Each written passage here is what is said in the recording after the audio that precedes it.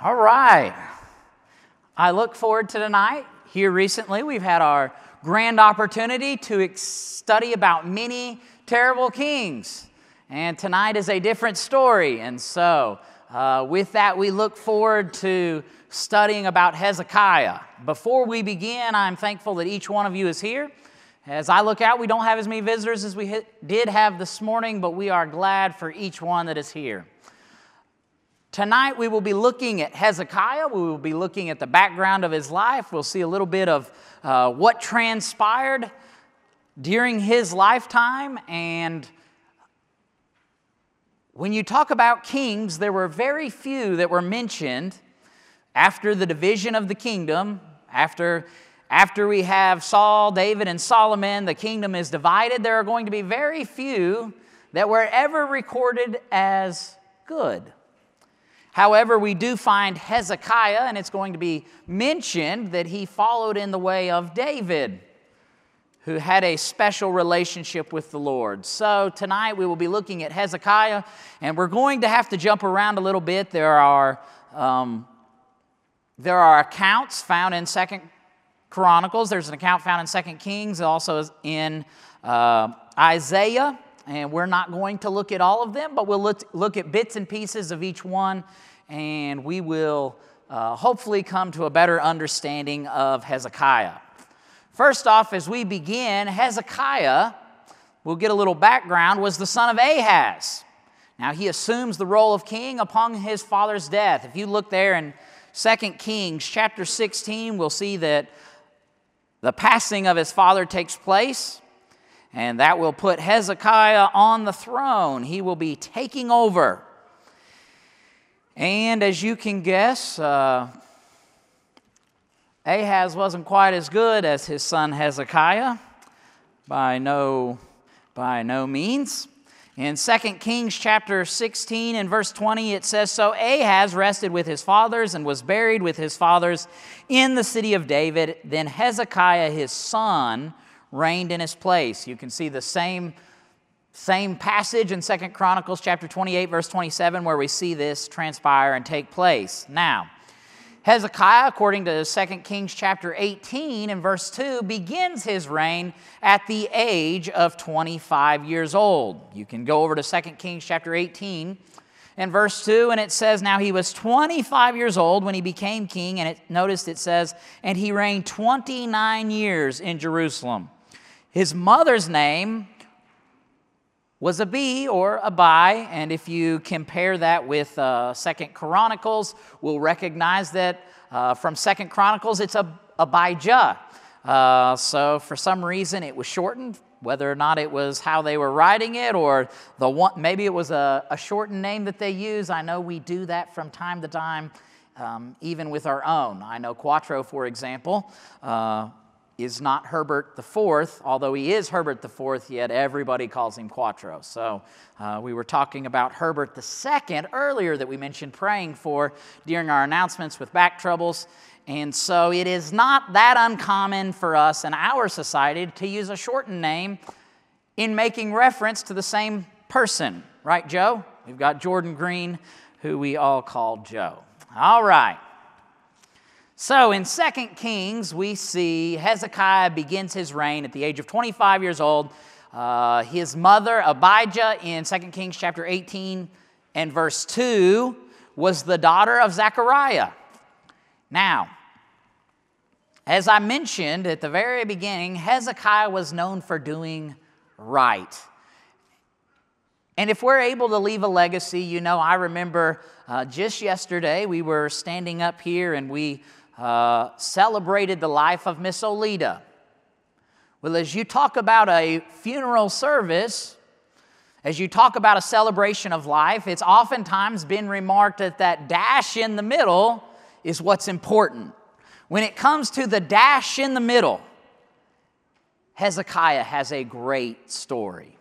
He has a great life that was lived, and because of that, he's recorded as being known for having done right. If you look at 2 Kings chapter 18 and verse 3, I think it's very special that they recognize his relationship to David.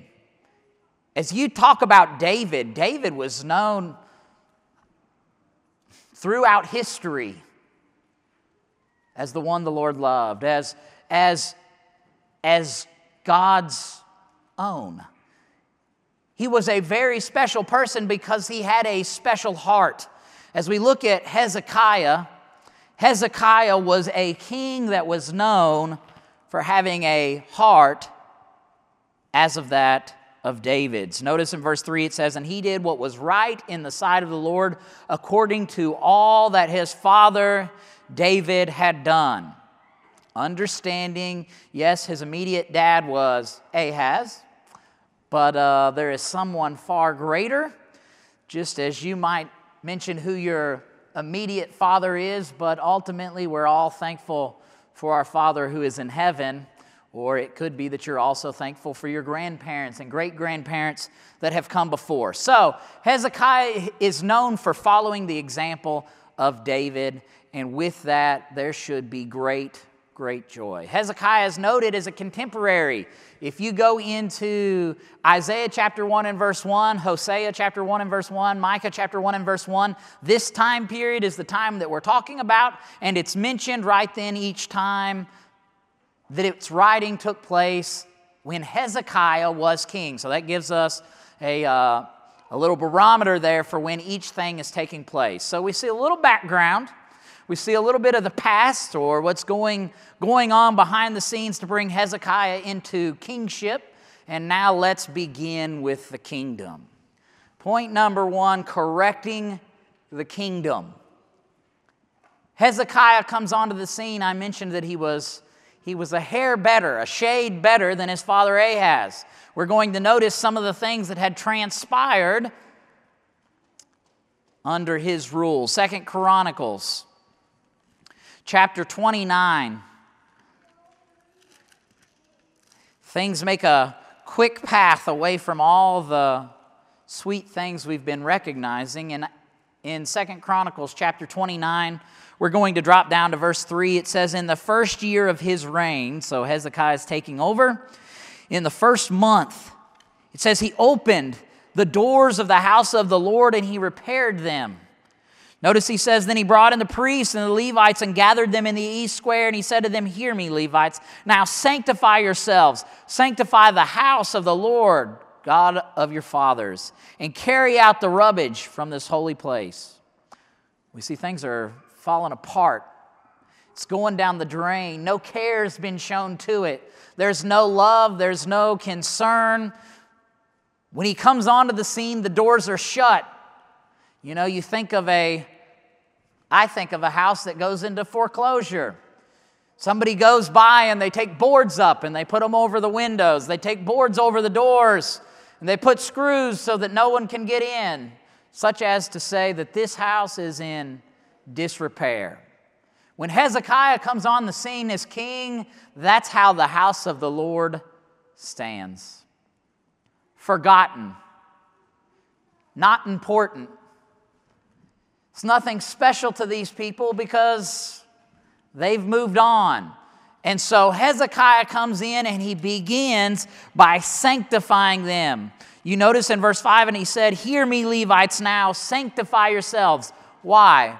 Because the Levites were a special people, chosen by God to serve in such a capacity. So Hezekiah begins to clean or to cleanse the house of the Lord. In verse 6 it says, "For our fathers have trespassed. They've done evil in the eyes of the Lord our God. They have forsaken him and turned their faces away from the dwelling place of the Lord and turned their backs on him." You know, I think it's interesting. It wasn't that long ago we looked at Esther. And it wasn't about her upbringing. It wasn't about her past. But rather she said, despite what you might think about me, I'm going to choose what's best. I'm going to do what's best. Even though Hezekiah was a son to Ahaz, and he talks about these fathers that had lived before him, and they've forgotten God, and they could care less about putting God first, we see Hezekiah immediately comes on the scene. Back in verse 3, in the first year of his reign, he says, we've got to get it right. Hezekiah says we need to cleanse the temple. Well, how could he do such a thing? How could he come in and cleanse the temple? Think about 1 Thessalonians chapter 5 in verse 21 where it says, test all things. Hold fast that which is good. Well, how could he test it? How could he know that the Levites were a sanctified people for the Lord, that were there for a special purpose? Because he could go back to the law. And he could study from the law, and he could see God's design for the Lord's house. He could see the design for sacrifice. He could see the design for people that were supposed to serve. As we bring it around to New Testament time period, understand that the same thing holds true today. Test all things. Get in your New Testament. Open it up. Study from it. He says, test all things or prove them. You talk about a sharp knife. How do you know it's a sharp knife? Do you just stand around and brag about it? No, you got to cut something. When you take the piece of paper and you cut it in half, you say, now that's a sharp knife. You shave the arm, the hair on your arm, they say, well, that's a sharp knife. He says, test, prove, show that it is something special. When we talk about today, it can so happen that our fathers forget God's design for the house of the Lord. Now, when I'm talking about the house of the Lord today, I mean the church. I'm not talking about the building. When it comes to the church, how can we test all things? We go to the New Testament scriptures and we hold fast to that which is good. What's good? God's word. You know, Matthew chapter 7, as you go through that account, chapter 7, verse 24 through 27, we sing about it in Pew Packers. The wise man built his house upon, Jude might even know, the rock. The foolish man built his house upon the sand, and the reality is, if you build it on God, it's going to stand. Prove all things. Let the flood come in and see if the house stands up. John chapter 17, verse 17 gives us a very plain passage for that. Sanctify them through thy truth, he says. What do we test it against? How do we know? How do we know when we compare it? There's got to be some set standard. He says, thy word is truth. All right, Hezekiah, he cleansed the temple. If we're to be cleansing of what we ought to be, we've got to look at the book. Hezekiah not only cleansed the temple, but he recognized why God's people were struggling. He says, you got problems in life? I know why we got problems. You think America's going down the drain? I know why we're going down the drain. Look at 2 Chronicles chapter 29. He says, they have also shut the doors of the vestibule, put out the lamps, and have not burned incense or offered burnt offerings in the holy place of the God of Israel. They've forgotten. Or at least they ignored. Therefore, verse 8, the wrath of the Lord fell upon Judah and Jerusalem, and he has given them up to trouble, to desolation, and to jeering, as you see with your eyes. Notice verse 9, for indeed because of this our fathers have fallen by the sword, and our sons and our daughters and our wives are in captivity. Now it is in my heart to make a covenant with the Lord God of Israel, that his fierce wrath may turn away from us. Now, I'm not saying life might not be tough, but I am saying if we make that covenant with God, wherein we say, I'm going to put Jesus first, if we make that covenant, we have a promise of life eternal. And in that, we recognize great hope.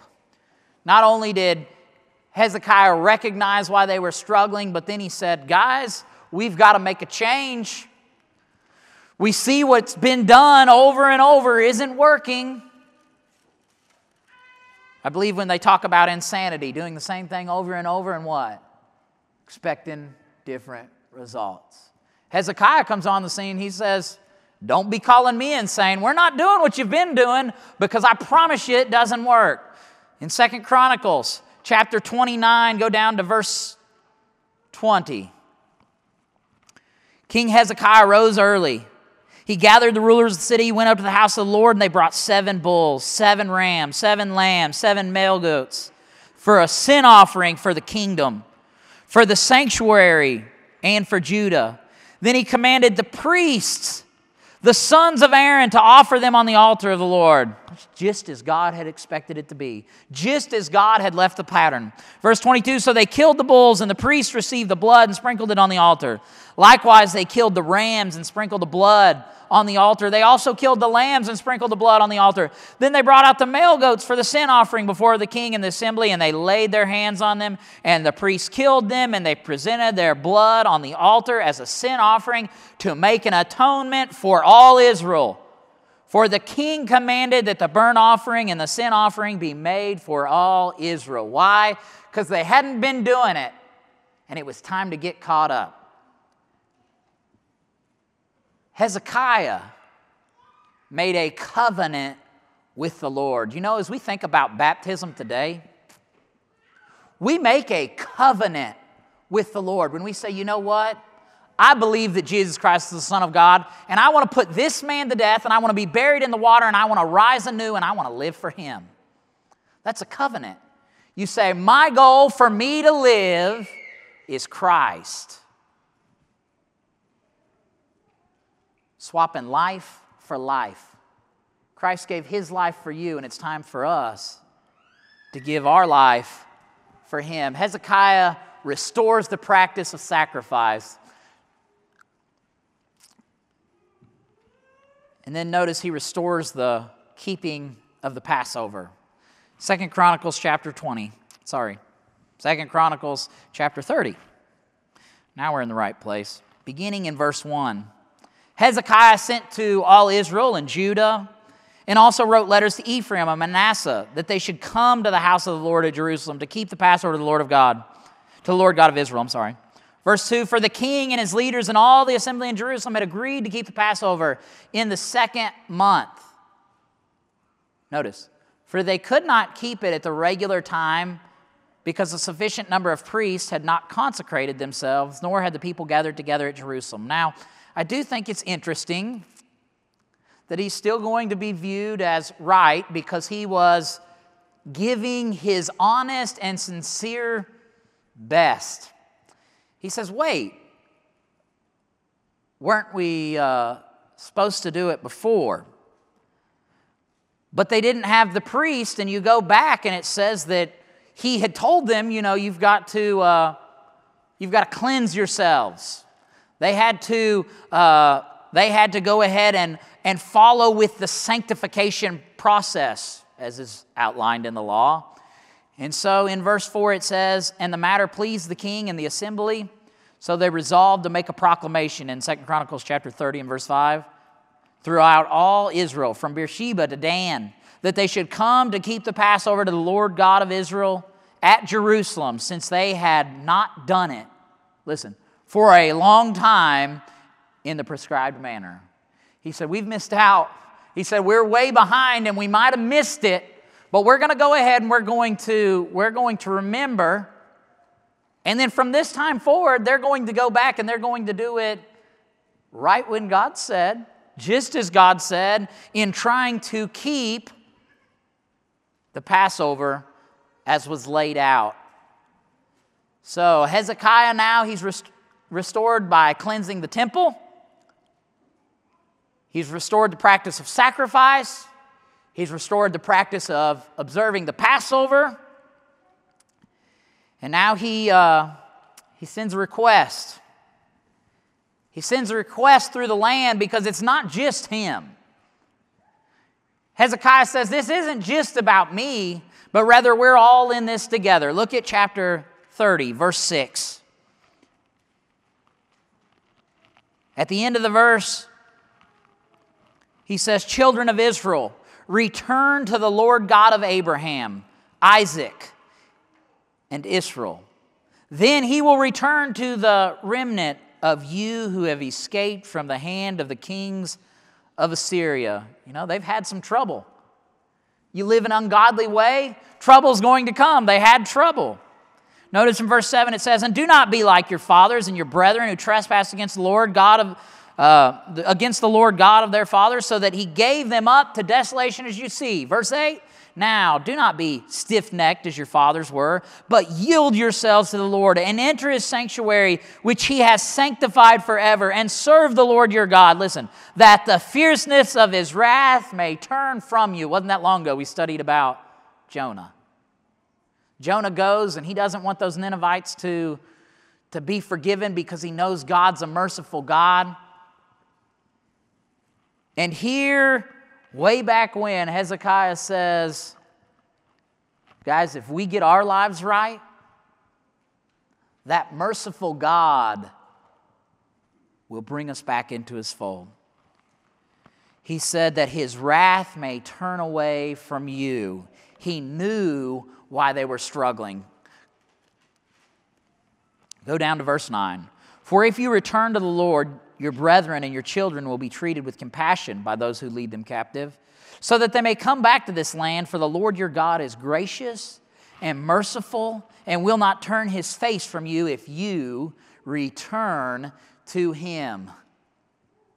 The God in 2 Chronicles, in 2 Kings, the God in Isaiah and the God today are the same God. When you get caught up at a point in life where you recognize sin is king again, it's taken over, it's taken hold, it's got its reins on you,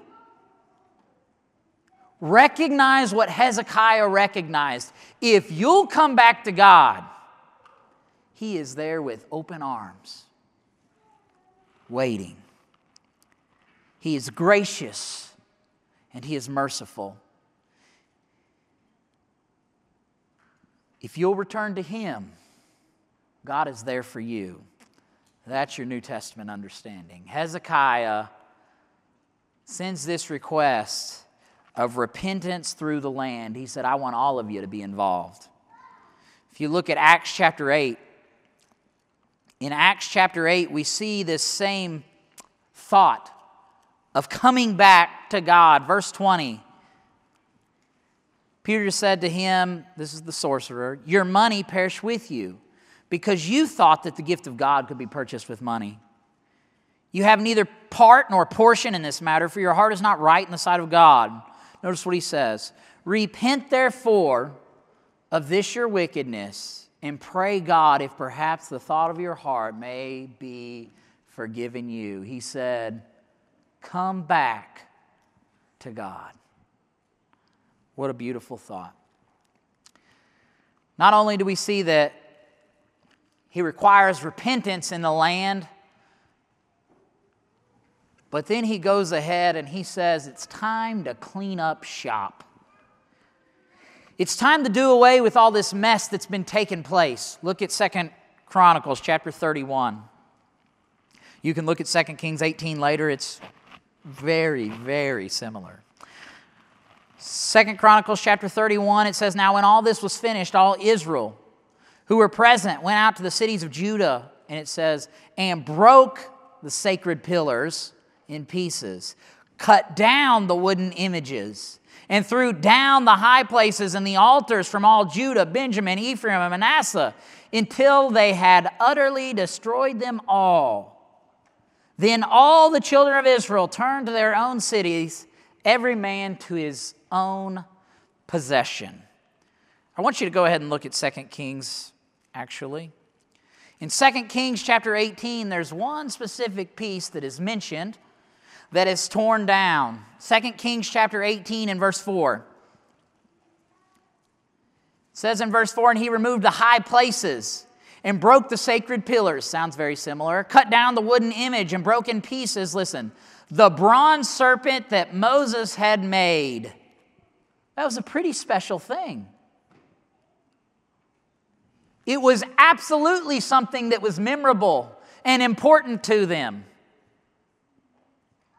But notice, he says, "For until those days the children of Israel burned incense to it and called it Nehushtan." What's that mean? That means they made something God that isn't God. Did God have a purpose in the serpent? Absolutely. But that doesn't make it your God. Do we hold the cross in grave respect, understanding there is nothing that's going to signify the death that Christ suffered, possibly as it did? Absolutely. But let me tell you this. That doesn't give a right to bow down to the cross and thank the cross for what it did for you.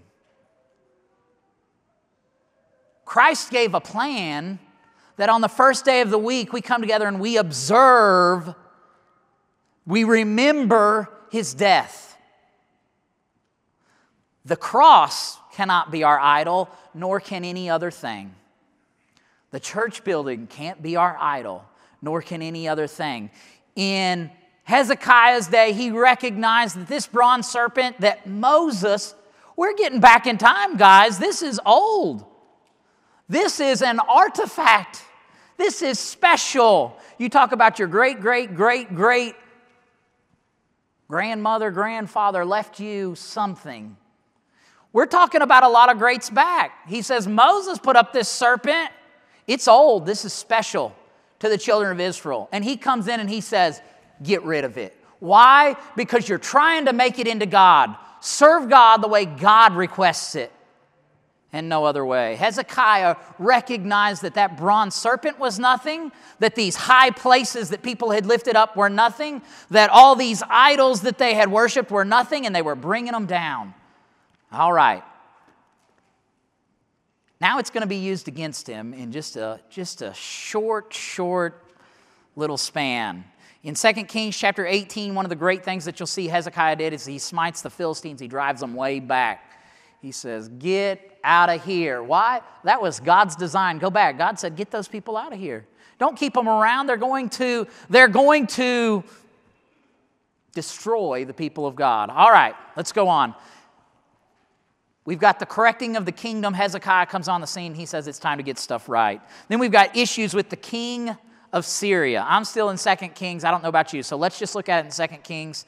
And if you would like, go ahead and pull it up later and look in Isaiah. Sennacherib. He's going to come in, boastful fella. He really thinks he's something special. You know, he's won a lot of battles. A lot of things are going his way. You get down into verse 19.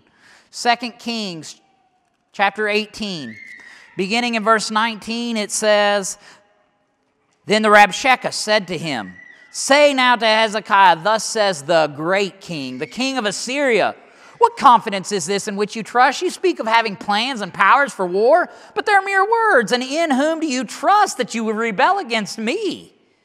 Now look, you are trusting in the staff of this broken reed. Egypt, on which if a man leans, it will go into his hand and pierce it. So is Pharaoh, king of Egypt, to all who trust in him. But you say to me, we trust in the Lord God. Listen, is it not he whose high places and whose altars Hezekiah has taken away? He said, your gods are gone. And said to Judah and Jerusalem, you shall worship before this altar in Jerusalem. Notice verse 23, and therefore I urge you, give a pledge to me, to my master, the king of Assyria, and I will give you 2,000 horses if you're able on your part to put riders on them. He says, Hezekiah just took down all your gods, and you think you can trust in your God? We're coming for you. Sennacherib tries to cast doubt in the people. Well, this kind of goes back and forth as you go down through, but we're going to skip ahead. Sennacherib tries to cast doubt in the people. He's like, man, this is crazy. Why would you be followers of Hezekiah? He's a terrible king. That's initially or basically what he's saying. Verse 29, thus says the king. This is the king of Assyria, Sennacherib speaking. Do not let Hezekiah deceive you, for he shall not be able to deliver you from his hand. Nor let Hezekiah make you trust in the Lord, saying, the Lord will surely deliver us. This city shall not be given into the hand of the king of Assyria. Do not listen to Hezekiah, for thus says the king of Assyria, make peace with me by a present, and come out to me, and every one of you will eat from his own vine, every one from his own fig tree, and every one of you drink the water of his own cistern. He says, until I come and take you away to a land like your own land, a land of grain and new wine, land of bread and vineyards, a land of olive groves and honey, that he may live and not die. But do not listen to Hezekiah, lest he persuade you, saying, the Lord will deliver you. They said, don't follow after Hezekiah, listen to me. I'll give you all the goods. Make me your president, and I'll give you everything you ever asked for. That's what he says. He says, what you want?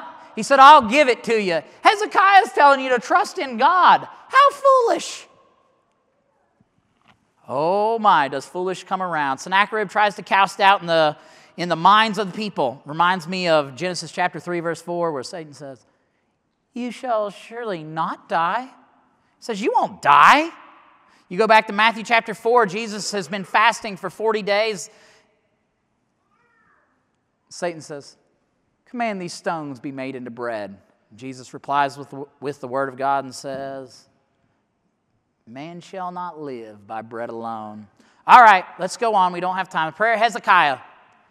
Hezekiah isn't going to give it a rest. Look down at chapter 19, verse 15. Hezekiah prayed before the Lord and said, O Lord God of Israel, the one who dwells between the cherubim, you are God, you alone, of all the kingdoms of the earth. You have made heaven and earth. Incline your ear, O Lord, and hear. Open your eyes, O Lord, and see. Hear the words of Sennacherib, which he has sent to reproach the living God. Truly, Lord, the kings of Assyria have laid waste the nations and their lands, and have cast their gods into the fire. For they were not gods, but the works of men's hands, wood and stone, therefore they destroyed them.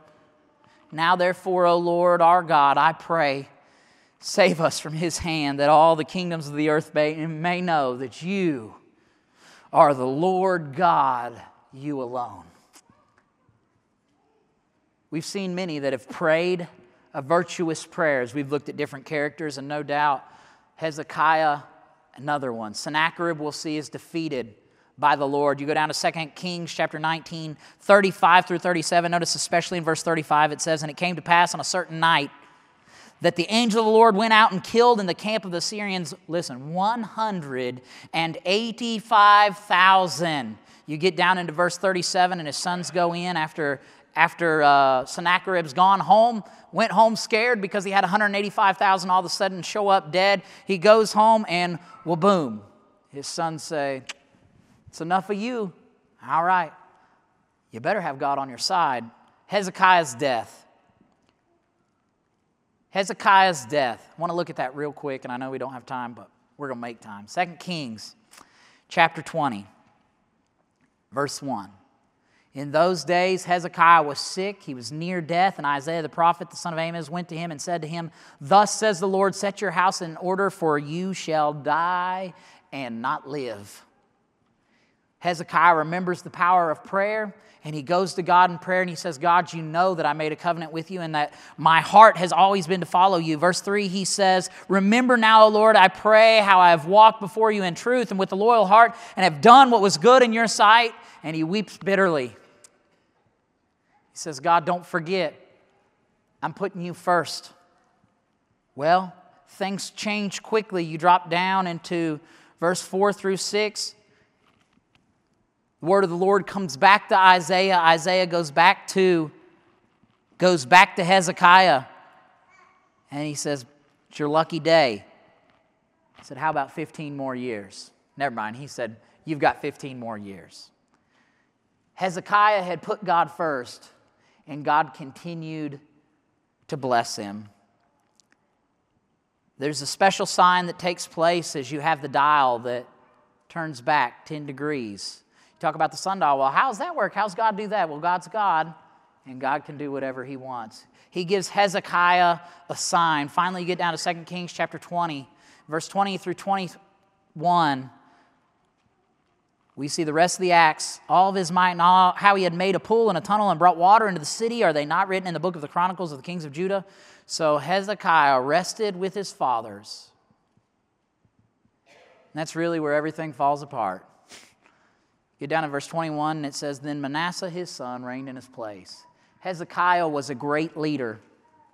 Those that were before him, not so much.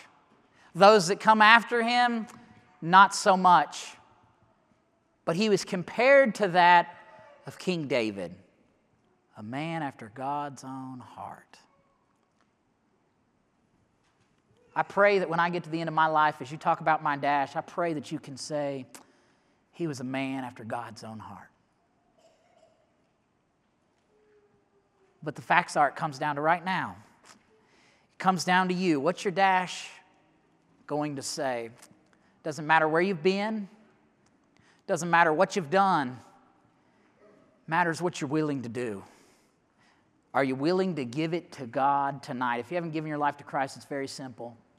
Understanding that Jesus paved the way. He gave his life. He died on the cross. He was buried in the tomb. And he showed that he was victorious over death when he rose again. You can do everything you want to try and hold the Savior down.